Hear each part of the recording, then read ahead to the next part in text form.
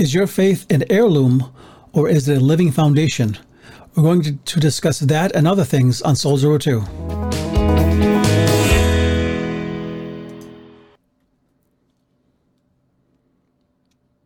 And welcome to Soul Zero 2. This is the podcast that is putting the oxygen back into the Christian life one soul at a time. I'm so glad to be with you. And today we're talking about this simple thought, proof of faith. Do you have a genuine fruit? Do you have genuine fruit or just roots? And why do I say that? Because I grew up with kind of like with a lot of religious people that even as a kid, I'd look at their lives and I would say, if that's religion, I want to have nothing to do with it because they're hypocrites, they're liars, they're cheating, they're not real, you know.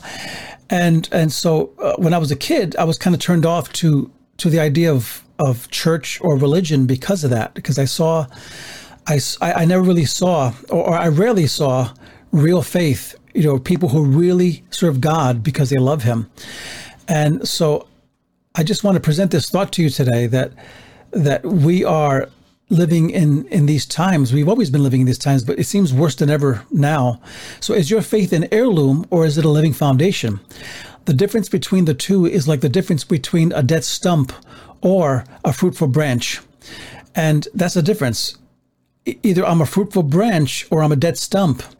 And I'm talking to maybe Christians today who maybe have said a sinner's prayer 20 years ago, or they've professed their faith, or maybe they were baptized and they say, well, I'm all set. And there's been no fruit in their life since. And I want to challenge you today to think about this. But when I speak of roots, what do I mean? I mean, when people say I have spiritual roots, you know, faith roots, let's say, and they only rely on those faith roots and they've shown no evidence of fruit. This is what I'm talking about today. I'm talking about people who maybe say they're religious, but they really don't know God, because God can be known and should be known. So when I speak of roots, this is what I mean. The first thing is this, that roots are based on human traditions and fruit on human relationships. And when I say that with the highest respect to church tradition, because church tradition, there's a difference between tradition versus tradition, okay? I learned that when I was in grad school, you know, the idea that sometimes it's a cliche when people say, well, that's just tradition, and they kind of, criticize any kind of tradition at all, but they never distinguish between human traditions, which is the small tradition, their word, and church tradition, which is what was handed down by the fathers that ended up helping to form our doctrines and creeds in general.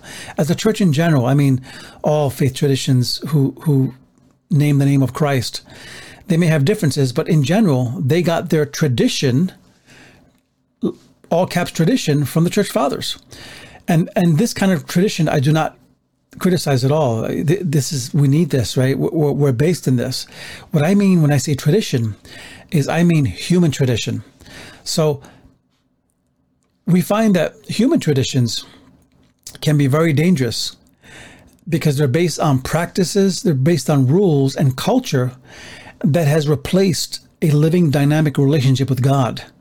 And a church can run like a finely tuned machine, and they can run very efficiently and have all the leaders in their place. But is there life in it? Is there relationship in it with God? Is there passion in it, in what they do? This is why Jesus said, abide in me in John 15. When you look at John 15, it's all about the idea that whatever he is, we are to become because he's living inside of us. And if we really are a branch that is attached to his vine, to his root, then we have life in us. But if we're a branch that is just attached to a root of tradition, of human tradition, again, I mean, then there's no life in us. And Paul spoke of the idea of wanting to know him. He says that I may know him. But also, I'd like to say this about roots versus fruit.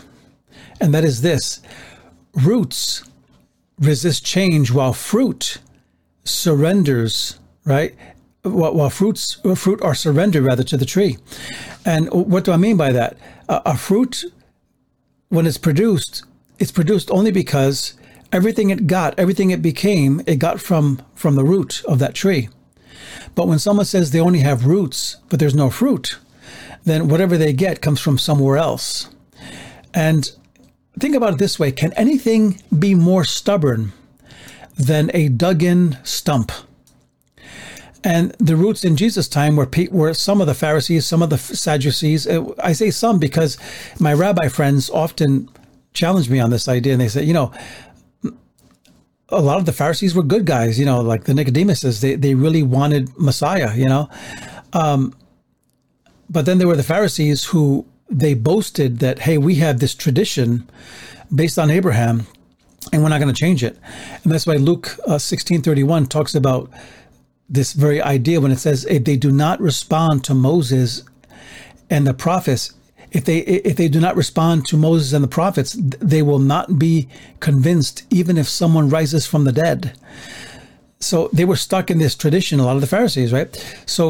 But when we talk about roots also, we want to say that doctrines and rituals tend to replace obedience and worship. And I mean passionate worship. And it becomes this rote thing. And just when you think, well, maybe we're talking about certain faith traditions, all faith traditions can fall in this category, including my faith tradition, which I'm Pentecostal charismatic. And we can have memorized liturgies that are as dead as anything you can find in any tradition. Because if it lacks connection to the root, Jesus, then it's dead. So I say that to say that a culture of perfectly, we can create a culture that is perfectly controlled spiritually, and it adopts and communicates in a stained glass voice, and it could be filled with all these traditions of people created by people and have no life in it. But here's the third one I want to give you. And let me give you a scripture first, but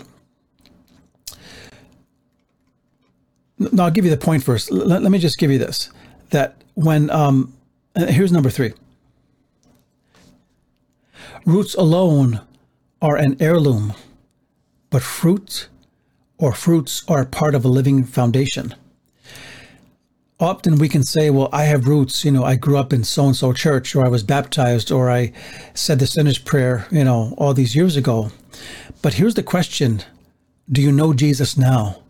And even more, does he know you now? And I'm challenging somebody today on this, because we should never take our relationship to God lightly, or something that is just casual, something that I committed an act once and I'm all set for life. It has to be a living relationship based on the fact that I'm connected to the root, Jesus. So roots rejoice in what was, but fruit rejoices in what is. And it has become an heirloom passed down to generations without a personal encounter with God. And it's not good enough for a kid to say, I have my mama's faith or my dad's faith. The question is, what is your faith? Because God has no grandchildren. And Jesus was opposed to the idea of roots with no fruit, when he very pointedly in Matthew 3:8 said this. He said, produce fruit in keeping with repentance. In other words, if you really repented and said, I want to serve Jesus, then produce the fruit. Show me the fruit. And do not think, he said, that you can say to yourselves, we have Abraham as our father, rather. Right? He says, I tell you that out of these stones, God can raise up children to Abraham. In other words, God can make a stone worship him if that's what he wants to do.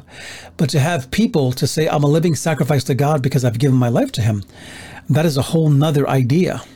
That's a whole nother story in a sense. But also I want to give this about fruits versus roots.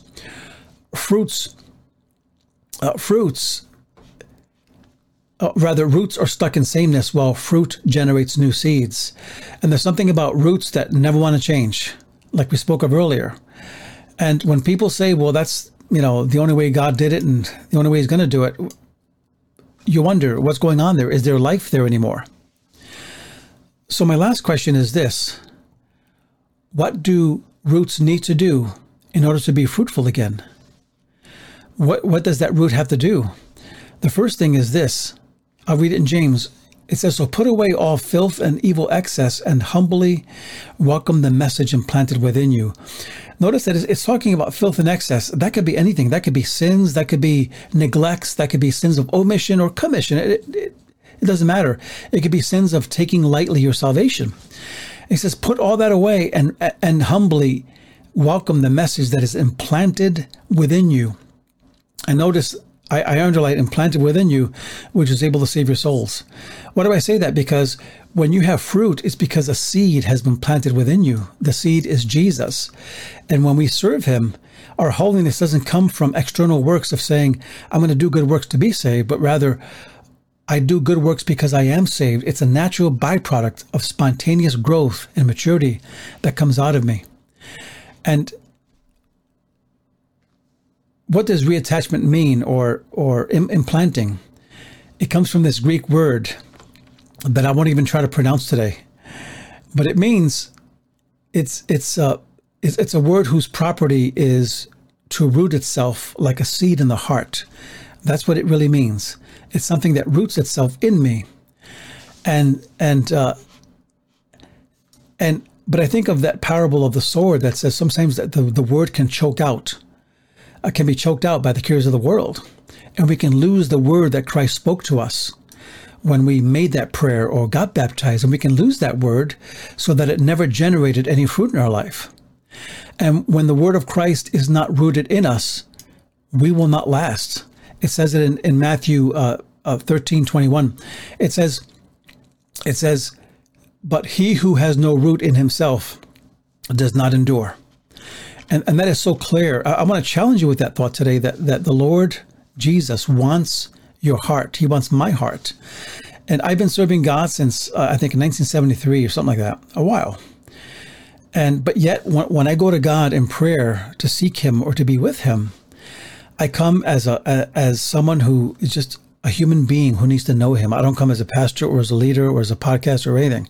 I come as a servant who needs his Father and who never wants to take for granted what he gave me, what he did for me. So I want to challenge you to do the same today. That as you live your life, live with the consciousness that God loves you, but he also expects you to bear fruit. And Jesus talked about those who don't bear fruit, right? He says, bear fruit in keeping with repentance. So if you like this podcast, please leave a like and recommend it to a friend. And please, if you haven't subscribed to it. We're on YouTube, we're on Facebook, we're on wherever you can get your audio podcasts, especially Apple and Google and Buzzsprout and many other places. So thanks so much for being with me today. So glad to be with you. God bless you.